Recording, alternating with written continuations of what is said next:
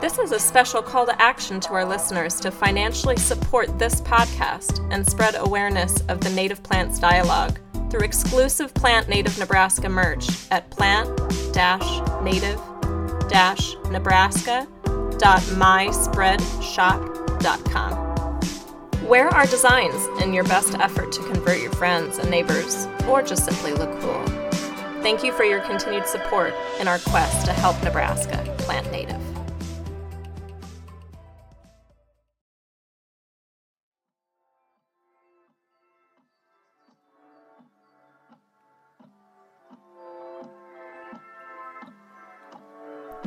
Hello, and welcome to the Plant Native Nebraska podcast.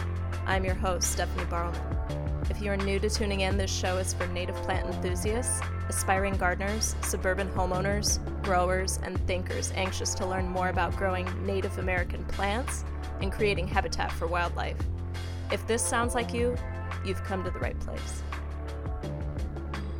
For today's episode, in Rebellion Against the Neat and Tidy, we go over why seemingly perfect gardens are not sustainable and address common garden myths that may prevent you and others from growing native gardenscapes. It's a brand new year at Plant Native Nebraska. Thanks for listening.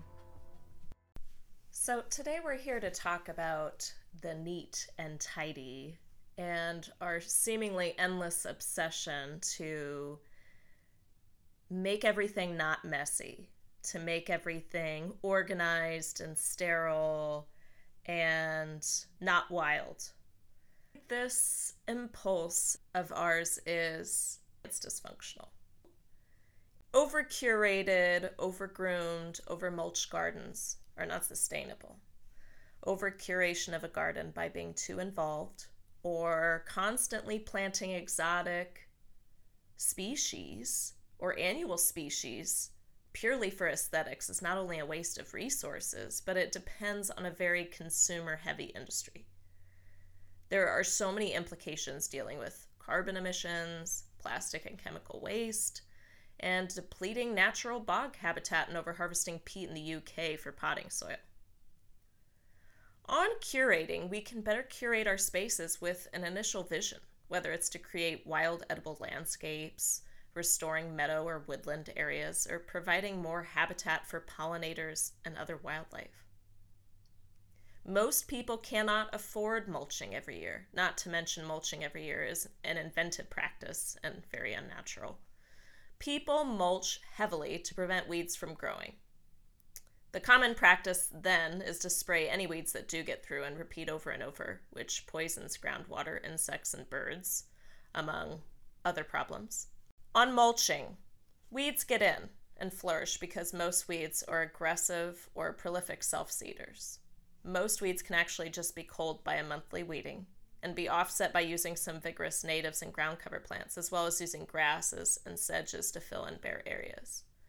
We discuss numerous plants in this ground cover plant category on our podcast. So if you need ideas for ground cover plants to use instead of mulching religiously every year, go back and listen to some of our episodes. We talk about a lot of them, and I know this year we're going to talk about even more examples of ground covers you can use in your native plant gardens.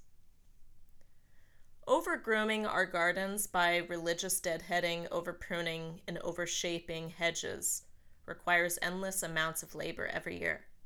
It's extremely dependent on a single individual, or the expense of outsourcing the work. Wildflowers and native grasses need little tending to be happy. If you plant them mindfully in the habitat they are accustomed to, they will not need to be fussed with, but largely take care of themselves. One pruning in late winter for trees and shrubs and one cutting back for perennials in late spring is all that's needed, if we have to use the word needed, because really, nature is wild and nature doesn't need us to do these things to take care of it. Granted, in our personal spaces, on our property, we do want to appease our neighbors. We do want things to look not totally disheveled so that code enforcement doesn't have to come to our house. There's a balance. We can cut back perennials in late spring We can wait till all the critters get out of the canes and wait till the cold temps dissipate, and we can prune up trees, we can remove dead branches.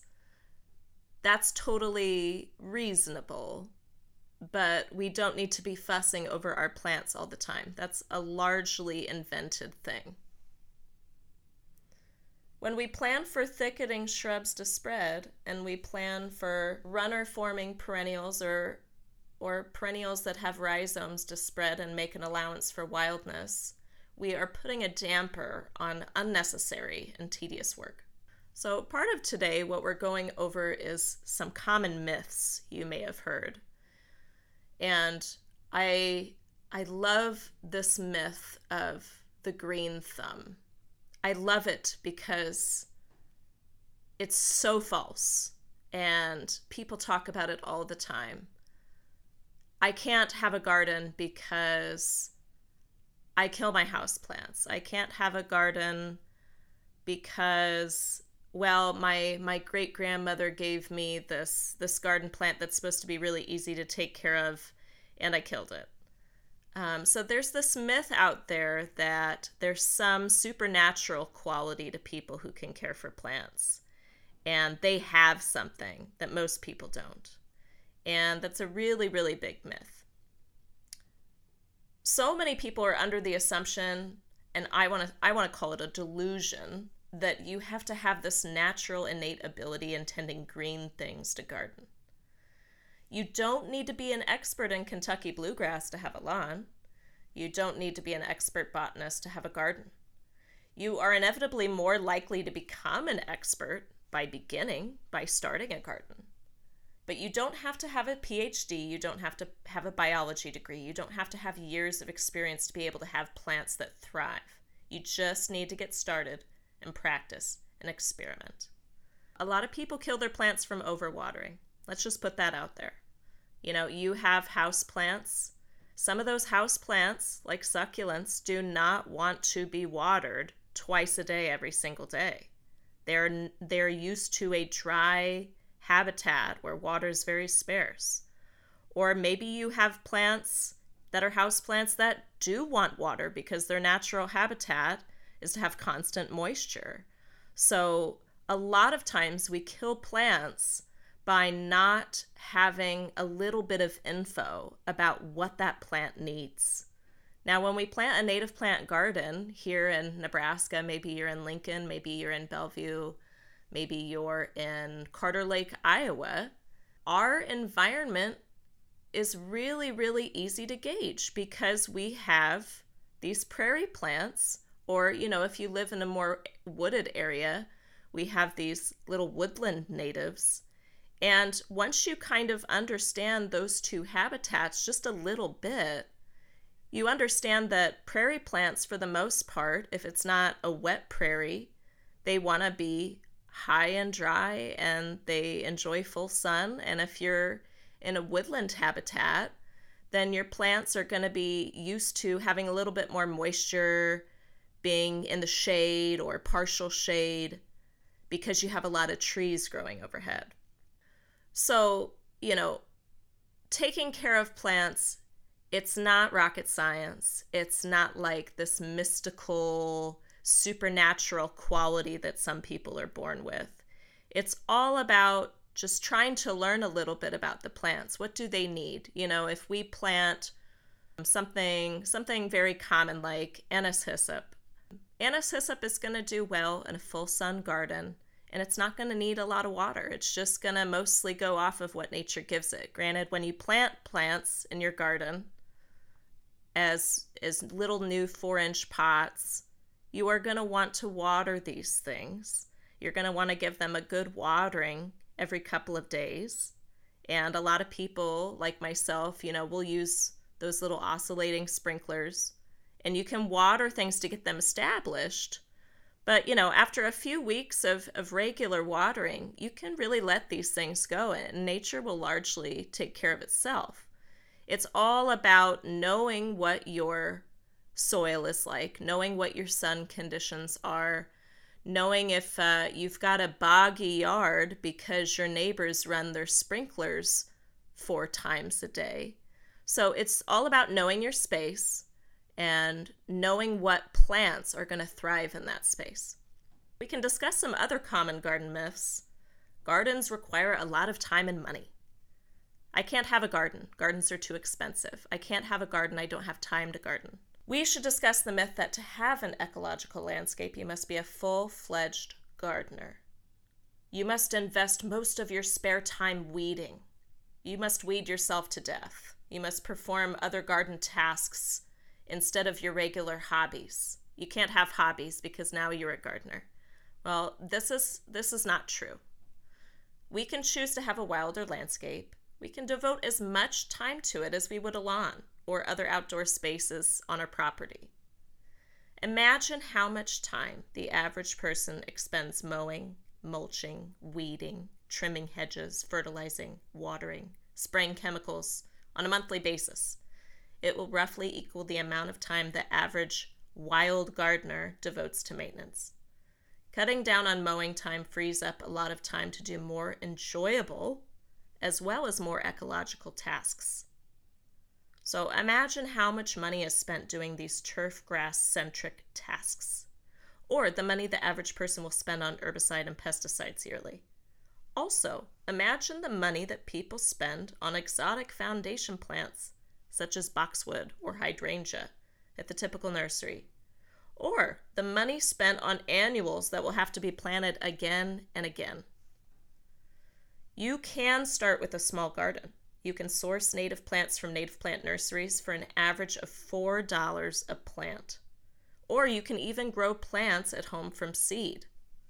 Also, a garden simply doesn't have to be expensive to be beautiful. Most people plant in their budget, and they expand their vision over time. The best gardens are the product of many years of progress. So start small if you are on a tight budget. Increase the size of your garden as your budget allows. This is what most people do. They have their initial vision, and then they expand their garden as their budget allows. You can mulch once initially for weed suppression using a finely shredded mulch, and then you work in ground covers to act as a living mulch, so that you don't have to adhere to the expensive and frivolous practice of mulching every year. Another garden myth we can talk about is that native gardens increase allergy symptoms. Well, I can't have a native garden because my husband has terrible allergies. Oh, and that is just going to make his allergies go through the roof. So a really, really interesting talking point here is that grass, which dominates our landscape often in the form of exotic grasses, is wind-pollinated. Grass pollen is the most harmful aeroallergen there is. More people are allergic to grass pollen than any other airborne allergen. So, a native plant garden using both wildflowers, which are insect-pollinated and release little pollen into the air, and native grasses will not increase allergy response. It should reduce it since there's not just a single monoculture of allergy-causing turf grass. So food for thought there. Another common garden myth, which we've discussed on this podcast before with the wonderful Chris Helzer, the myth being that bees and wasps are out to get you. They will sting everyone. They will sting everyone and anybody that comes in their path. So no, we can't have a native plant garden because everyone's just going to get stung to death. Knock on wood, I have never been stung weeding my garden. Sometimes my face or my hands are definitely invading a stinging insect's personal space. I have been stung cutting down a tree, but I learned to check for nests before I start cutting, so that was maybe my fault. The truth is that insects aren't out to get you. They mostly sting defensively. If you use graceful movements, you learn to keep calm around them, they will largely keep to their business, which is finding food. Bees and wasps are in your garden because they're on a mission, not to sting and torture you to death, but to find other insect prey, nectar, pollen, sleeping places, mating places, among other things that bees and wasps do. Following that myth, it's believed a native garden will increase other unpleasant wildlife such as mice, mosquitoes, voles, skunks, moles, spiders, snakes, and just way too many bugs. Like it or not, bugs, arachnids, snakes, and small mammals are here to stay. Okay, so like it or not, people, they are here to stay. We live on planet Earth that has life on it, aside from human life. You just gotta deal with it, okay? I mean, PSA here, life on Earth is here to stay. At least we sure hope that life on Earth is here to stay, and we really should work to keep it that way. People are going to get mice in their house, even if they use traditional landscaping. People are going to get bit up by mosquitoes, even if they are at a park full of turf grass. A change in landscape does support all kinds of wildlife, but it doesn't magically increase the number of bugs that are a nuisance to you. If anything, it encourages natural predators, a healthy balance of the right amount of organisms needed to sustain a healthy ecosystem. Even if you use traditional landscaping, you are going to have people complaining about moles, ants, spiders, mosquitoes, flies, and mice. People are just going to complain about those kinds of things because people complain about things that are annoying to them.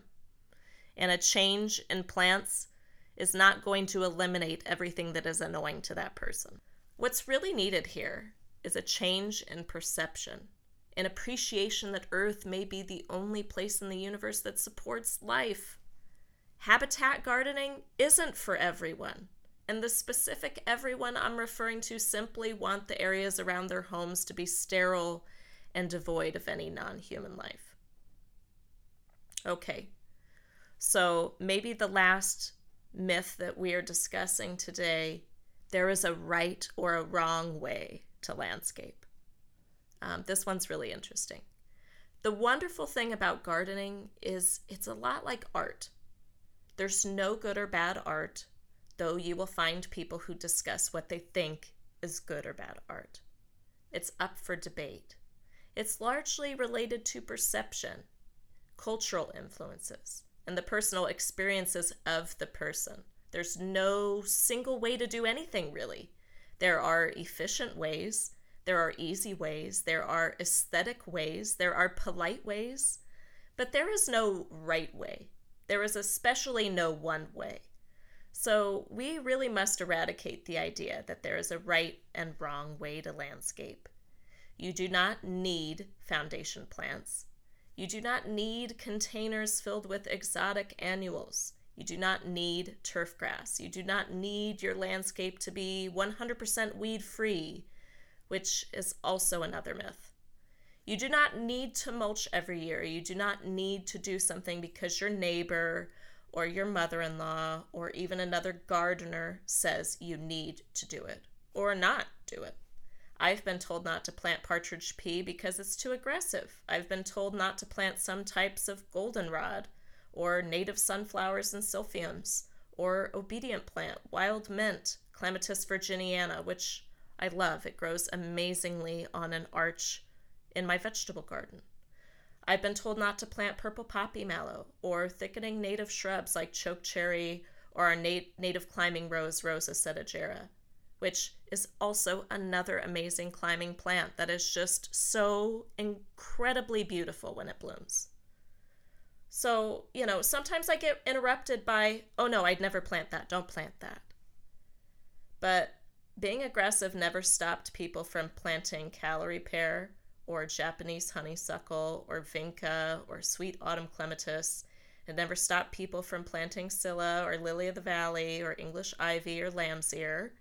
It didn't stop people from planting orange daylilies or Japanese primrose or Chinese wisteria. So let's discard the idea that something can't be valued because it spreads a lot. Let's just be in favor of native opportunists as opposed to exotic ones. I think I've had this idea for this episode in the back of my mind for a really long time. I kind of see myself almost as this botanical anarchist when people tell me, oh, no, you do not want to plant that. There's almost this thing in the back of my brain that like really, really needs to do it because you told me not to. And I hope people aren't getting that way about the native plants dialogue because we're telling you not to plant exotics. You know, well, in spite of us, you're gonna go and plant like 50 more exotic plants than you normally would. I think it's really important that we lead this movement, this native plants movement, in showing the value of native plants and the real wholesomeness of them, the reasoning behind why wildlife really depends upon native plants, instead of just simply telling people not to. Very much like the parent-child thing that goes on where we say, it's time to turn off the TV, and the kids are like, why? And after a long day, can be exhausted and be like, well, because I said so. So I definitely think that in regards to the native plants dialogue, we really need to give the reasoning behind what we're doing.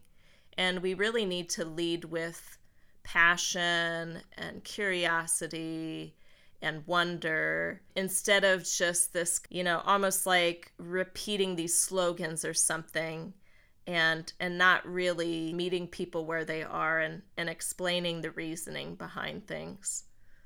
I hope that today's episode is some food for thought, because these seemingly perfect gardens that we see, when we're driving through nice neighborhoods, yeah, they look really nice. They look like they could be on the cover of Better Homes and Gardens. And I think there's a part of that appeals to us. We want to have things that look beautiful. But I think and I think we're learning in our culture that there are many different kinds of beautiful. There are many different ways to define beautiful. And if we can just rethink and rework what we think of as beautiful just a little bit and be open-minded, I think people like myself have found that by being open-minded and experimenting and trying a new way of doing things, personally for me, I feel like I found the most beautiful garden that I've ever experienced. And I get to walk out in the middle of summer and I get to experience that every day. And I get to have that feeling of achievement that this is something that I created and this is something that I've built. And it's very much about that concept, if you build it, they will come. And so I'm just making the case today that not everything we do has to be perfect, and we don't have to start out being perfect. A lot of what quote unquote perfect is an illusion. It's expensive. It relies on chemicals. It relies on a lot of tedious maintenance work that either takes up a lot of people's time or is really expensive to pay for. And there's these myths that we kind of tell ourselves that prevent us from doing things we enjoy. We need to break down those myths and really push back against them, because they are definite barriers when we kind of tell ourselves these stories like, oh, well, I could never go to Florida.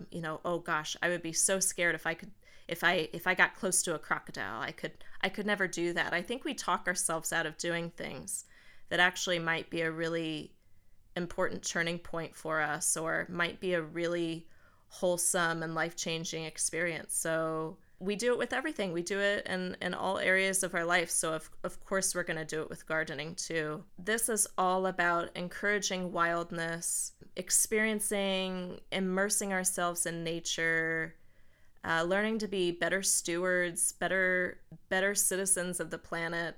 I'm all for people experimenting with naturalistic landscapes.